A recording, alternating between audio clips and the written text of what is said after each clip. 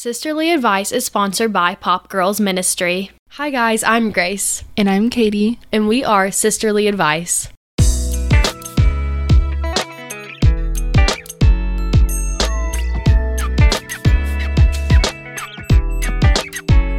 Hello, and welcome back to another episode of Sisterly Advice.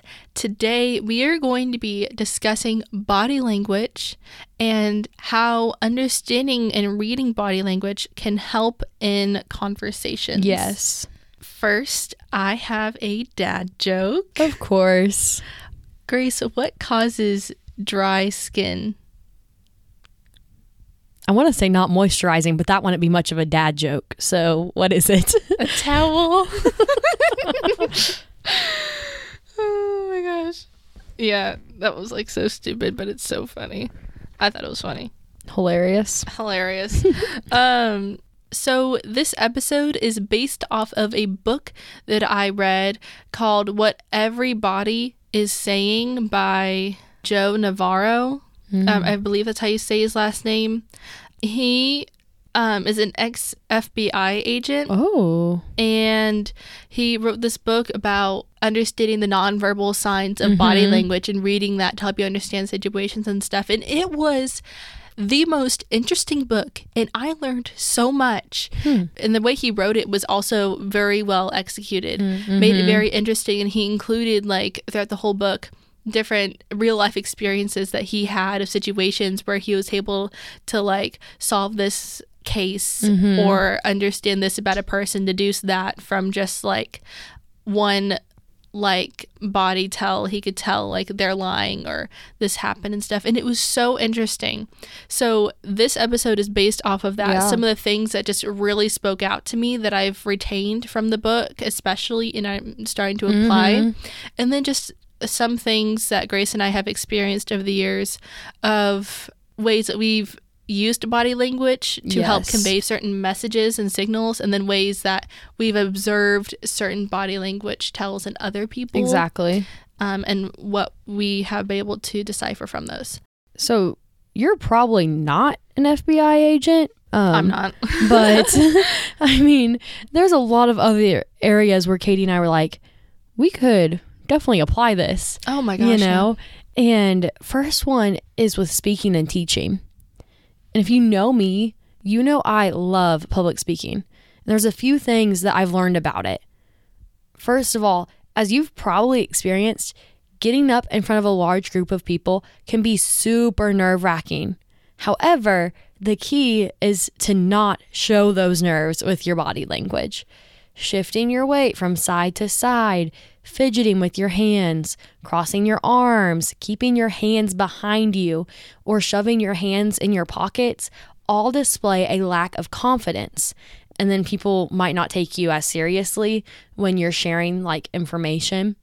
And then on the other hand, in my own experience, I've seen that people are most receptive to me and what I'm saying when I talk with my hands. I know you can't see me, but I'm actually talking with my hands right now. I can't stop. I can vouch for that. Sometimes I talk with my hands so much, I feel like I'll end up, like, hitting people. She has also done that. Oops. The point, though, just seems to get across so much better when you do that. Yeah. I think this is because most of society are visual people, so moving your hands catches their attention and keeps them focused on you. I mean, have you ever noticed that you're way more enticed by sermons when the pastor moves during his message than when he stays seated the whole time? You can implement this even when giving, like, presentations at school. You don't just have to be some major public speaker, but you got to give that biology presentation. Okay, perfect time to implement this, and making sure your body language shows you're confident up there and know what you're talking about. Even if you're not, fake it till you make it. Yeah. So I haven't done a lot of speaking, but I am currently, like, teaching, consulting with a lady at the moment to help start up a podcast for her. And it takes a lot of patience to teach something that I know very well, and having to slow down my pace to make sure that everyone is like following along to make sure they understand. And again, that just takes a lot of patience. And even though I can say, I'm like, oh, I'm fine. I know I'm fine. Like, I got it. Like, it's okay. Take your time. My body language can tell the exact opposite. Because if when we were sitting next, and I'm explaining this because I did the wrong thing here, and I'm recognizing that, and hopefully next time we meet while I'm working on the podcast with her, I'm able to apply these things to help her know that I'm like, I am here and you can take as long as you need and I will be patient with you. But I was saying that I was fine and that we can take as long as you need, but we were sitting side by side and I was leaning forward like helicopter parenting, leaning over her. My hands were tucked in my lap, but my legs were bouncing as like I was anxious and anticipating. And then my eyes were like jerking back and forth and back and forth. Like I was very like restless and not like I should have leaned back, maybe rested my hands on the table. My tone of my voice should have been a little less like peppy and like no, like this and this and then like, so then we can do this and then we can do this, like more calming to create a more calming atmosphere. And I just did everything so wrong, and I'm saying this now like because I feel kind of bad about it, and hopefully I can turn this around next time because, you know, I'll have other opportunities to teach people in the future, and I want to make sure that the person I'm leading and teaching doesn't feel rushed or feel bad to be like putting me out. You know? So I would just suggest to be aware of hovering over next to their shoulder, letting them do it on their own, but then also like just wanting to take the reins and do it yourself. You know? You got to know when to like give a person space so that they can learn to do it on their own. Yeah. And I was lacking in that. One other thing with body language is just in listening. Yes. I'm sure we've all been told the importance of being avid listeners. By not only being quiet and letting the other person speak without interruption, there are things we can do with our body language to further convey good listening behavior. One is eye contact. You always want to make sure that you're looking at the person who's speaking to you out of one, respect, and then also lets the other person know that you indeed are listening. Yes. And like, I think this is honestly the most important out of all the ones here that we're going to say. And I mean, it's key. It can't be stressed enough. But also when making eye contact, like that does mean eye contact. Like, don't just stare right above their head or right at their chest or something. 'Cause it's like, oh, I'm looking at you. But it's like, I'm not looking you in your eyes. And that's different. They can tell. And once again, it kind of shows maybe this insecurity, or if not that, it might show that like, I'm not really invested in this conversation, or I'm not comfortable in this conversation, all of which are not a great message to convey. So just really be watching that eye contact. Yeah. One other thing is feet position, to not have one foot out the door. So one thing that the book talked about was when observing other people to look at their feet to see what they're wanting to do. But one thing that I try to do is mimic their feet position. Yes. So if I'm standing right across from someone, I want to make sure that my feet are facing their feet. I don't want to have one foot angled toward them and the other one angled out the door, because it shows them like I really would like to leave. And sometimes I do that on purpose to kind of non-verbally say I really want to go. Exactly. So real. This is also kind of like an escape route. Another thing you can notice is sometimes if people are really comfortable with each other, they might cross their feet, and if the two people are really engaged, they'll both cross their feet and have their legs crossed one over the other. Because whenever you're really like invested in a conversation, people tend to like mimic that behavior. That's one thing the book talked about, which is I thought was very cool. One other thing they talked about with just feet position was when someone's happy and talking on the phone, you can notice their toe might lift up. I've noticed that. You might be on the phone and they rock back their heel and their toes pointed up to the sky, and you're wondering, you could listen to, don't eavesdrop, but you can assume that like they probably just heard something really good.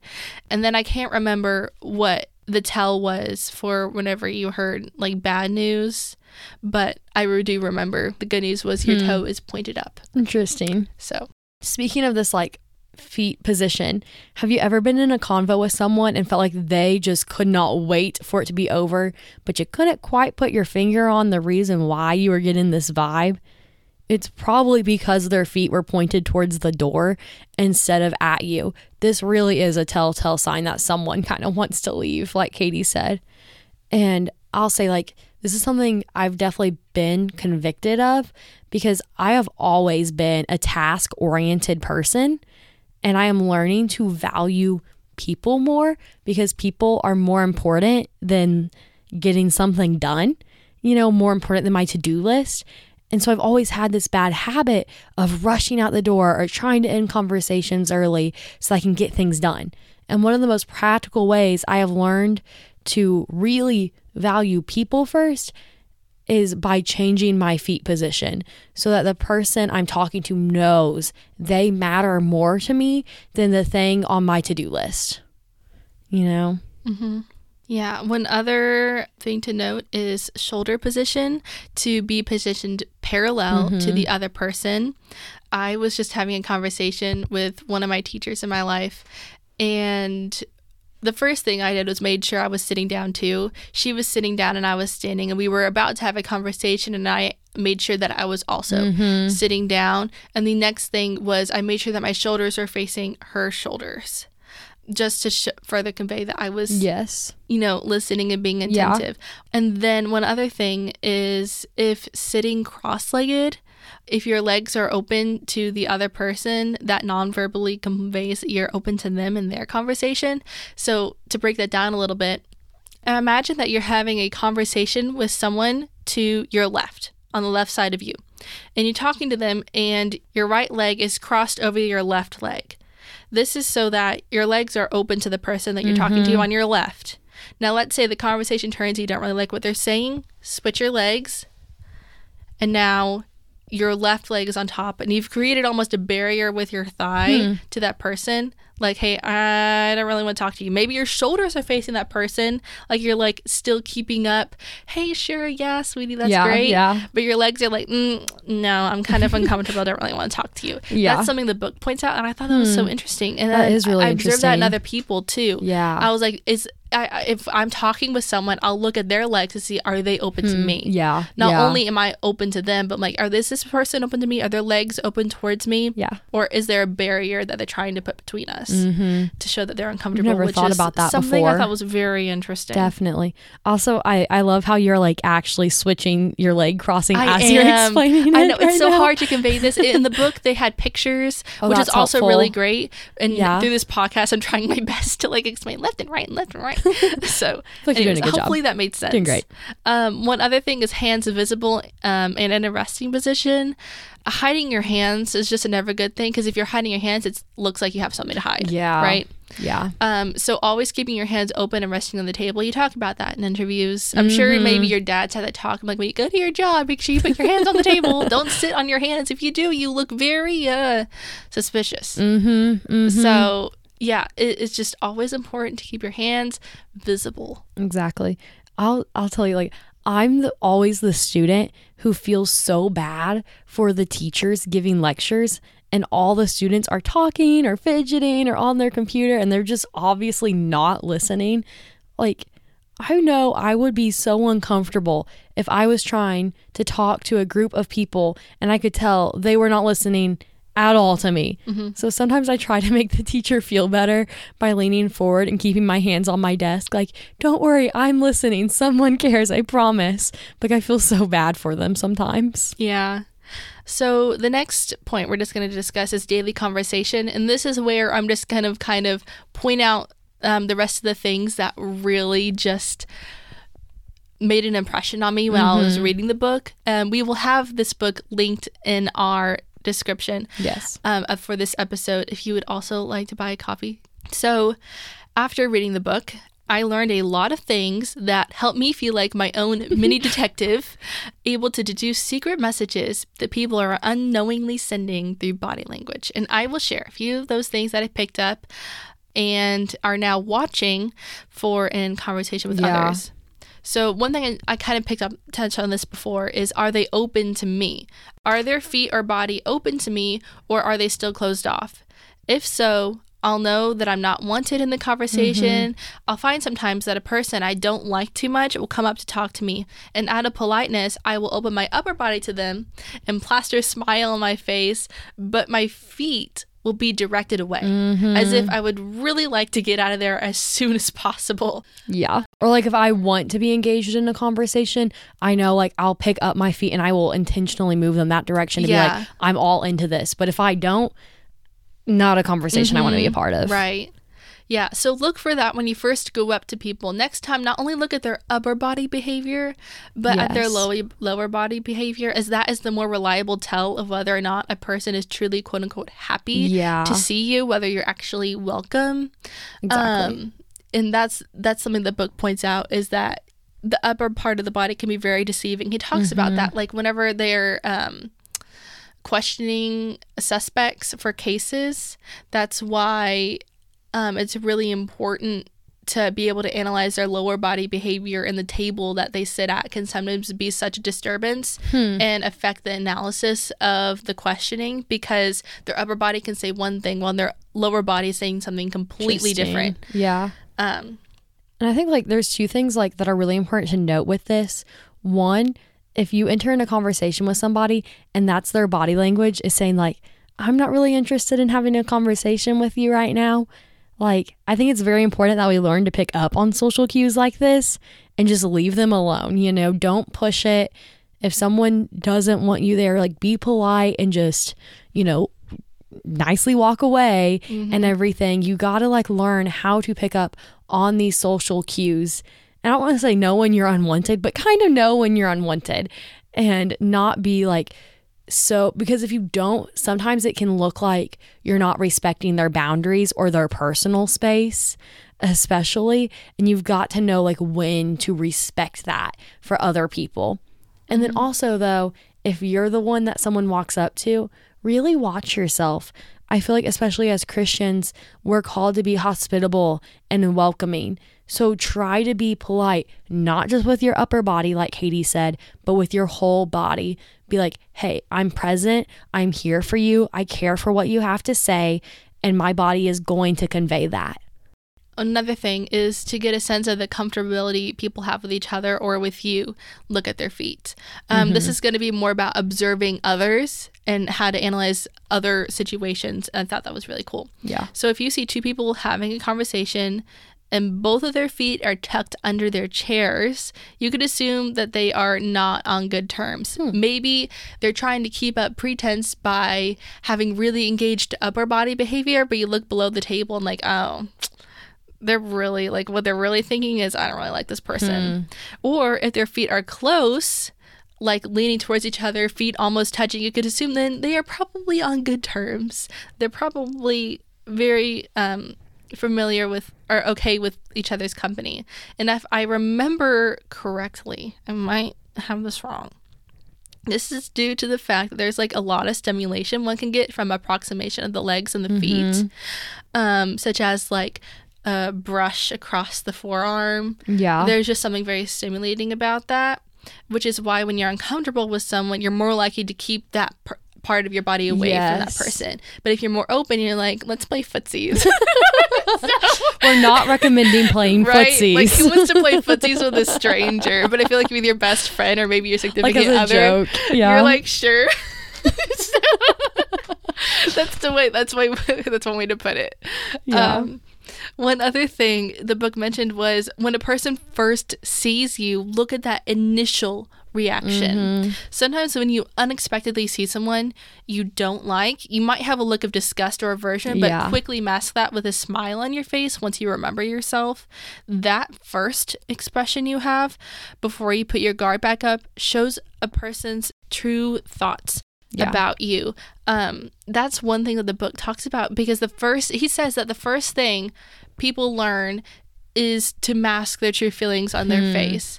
Like, you teach your child, like, hey, grandma got you this sweater. I know you don't like it, but you need to look happy. Yeah. So you learn to fake those smiles.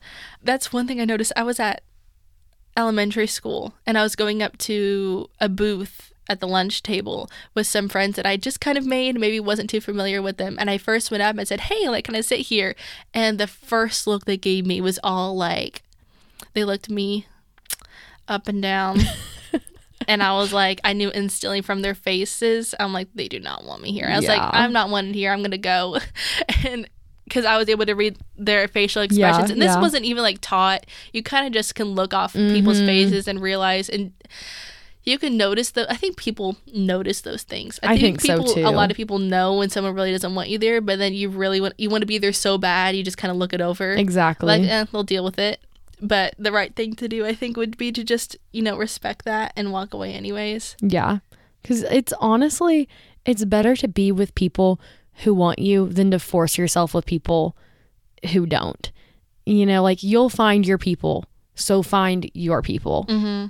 I kind of feel like I was talking about this facial expression thing with one of my friends today, because she's like, she doesn't often really say her thoughts. She's a great listener. But I was telling her, I'm like, you might be quiet, but your face is loud.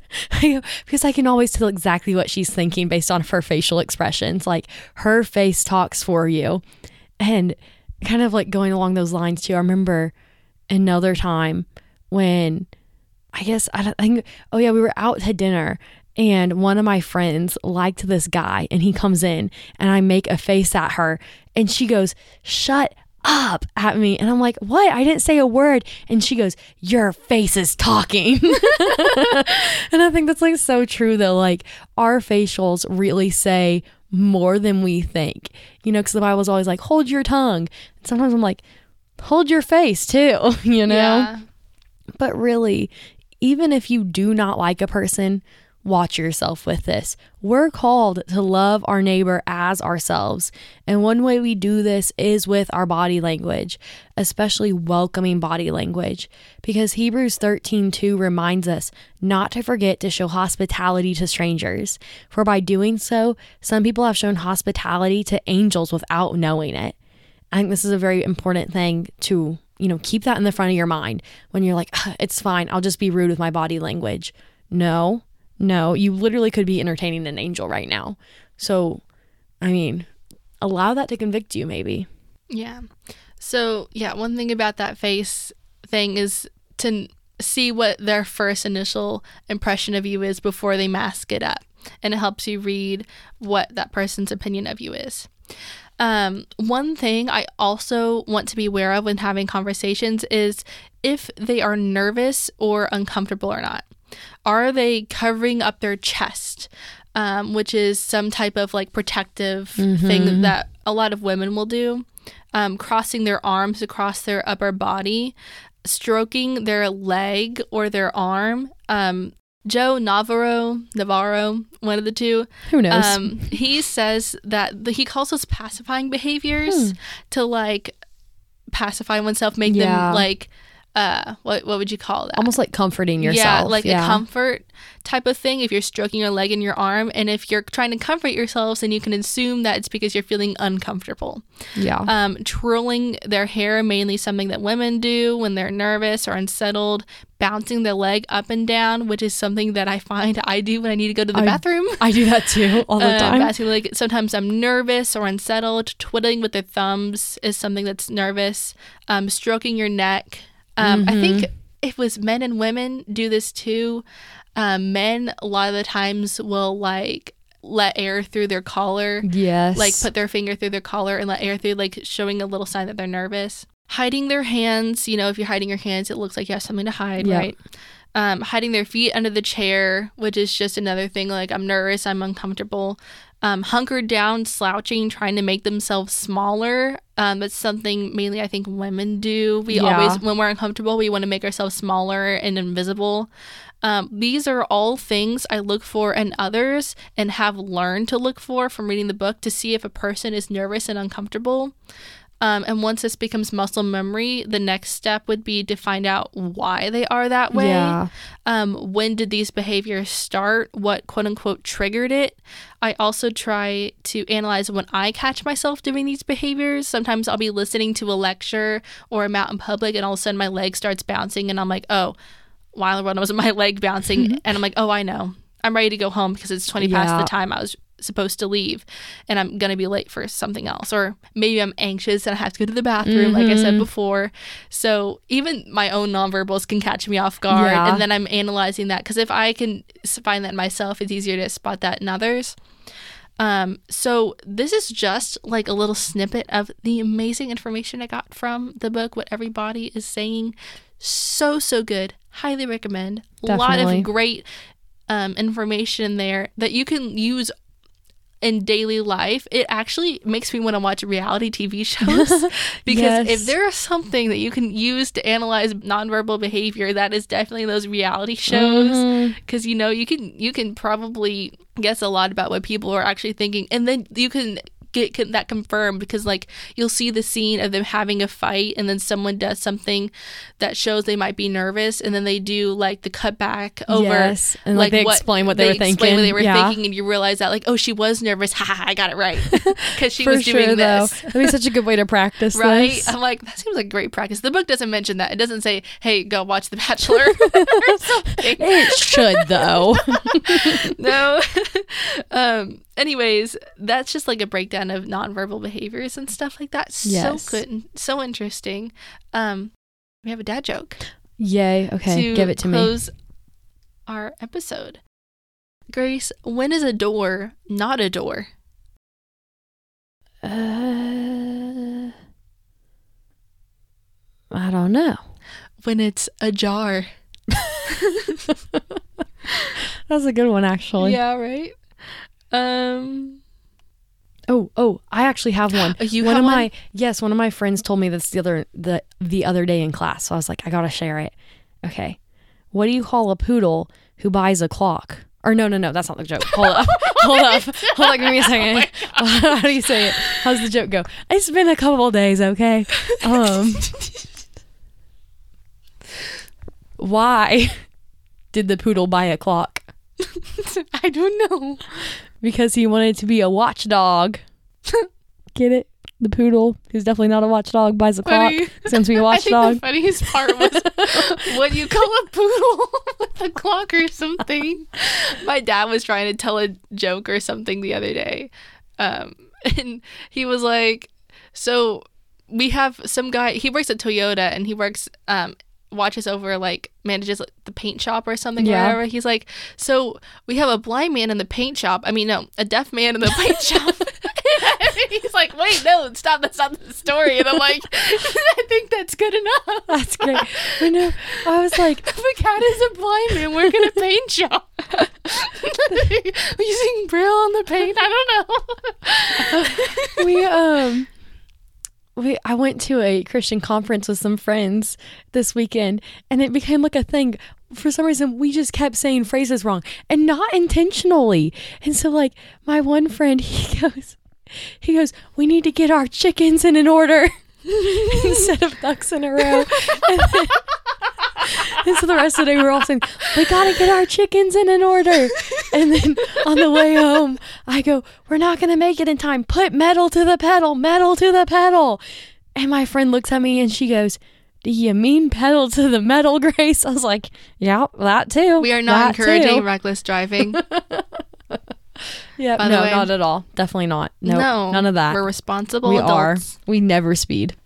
Yeah. Ever. Okay, well, thank you so much for listening to today's episode. Yes. Are we actually okay with putting that in there? I think so. I thought that was funny. Okay. Don't forget, we have our email, sisterlyadvice2020@gmail.com, where we would love you guys to send in any funny stories you may have, topic suggestions for future episodes, or maybe you have something you would like advice on. We would love to help you with that. Yes, also follow us on Instagram at sisterlyadvice_podcast. Once again, that is at sisterlyadvice_podcast. On there, we post extra Christian content, updates, and reminders. We'll see you in the next one. Bye. Bye.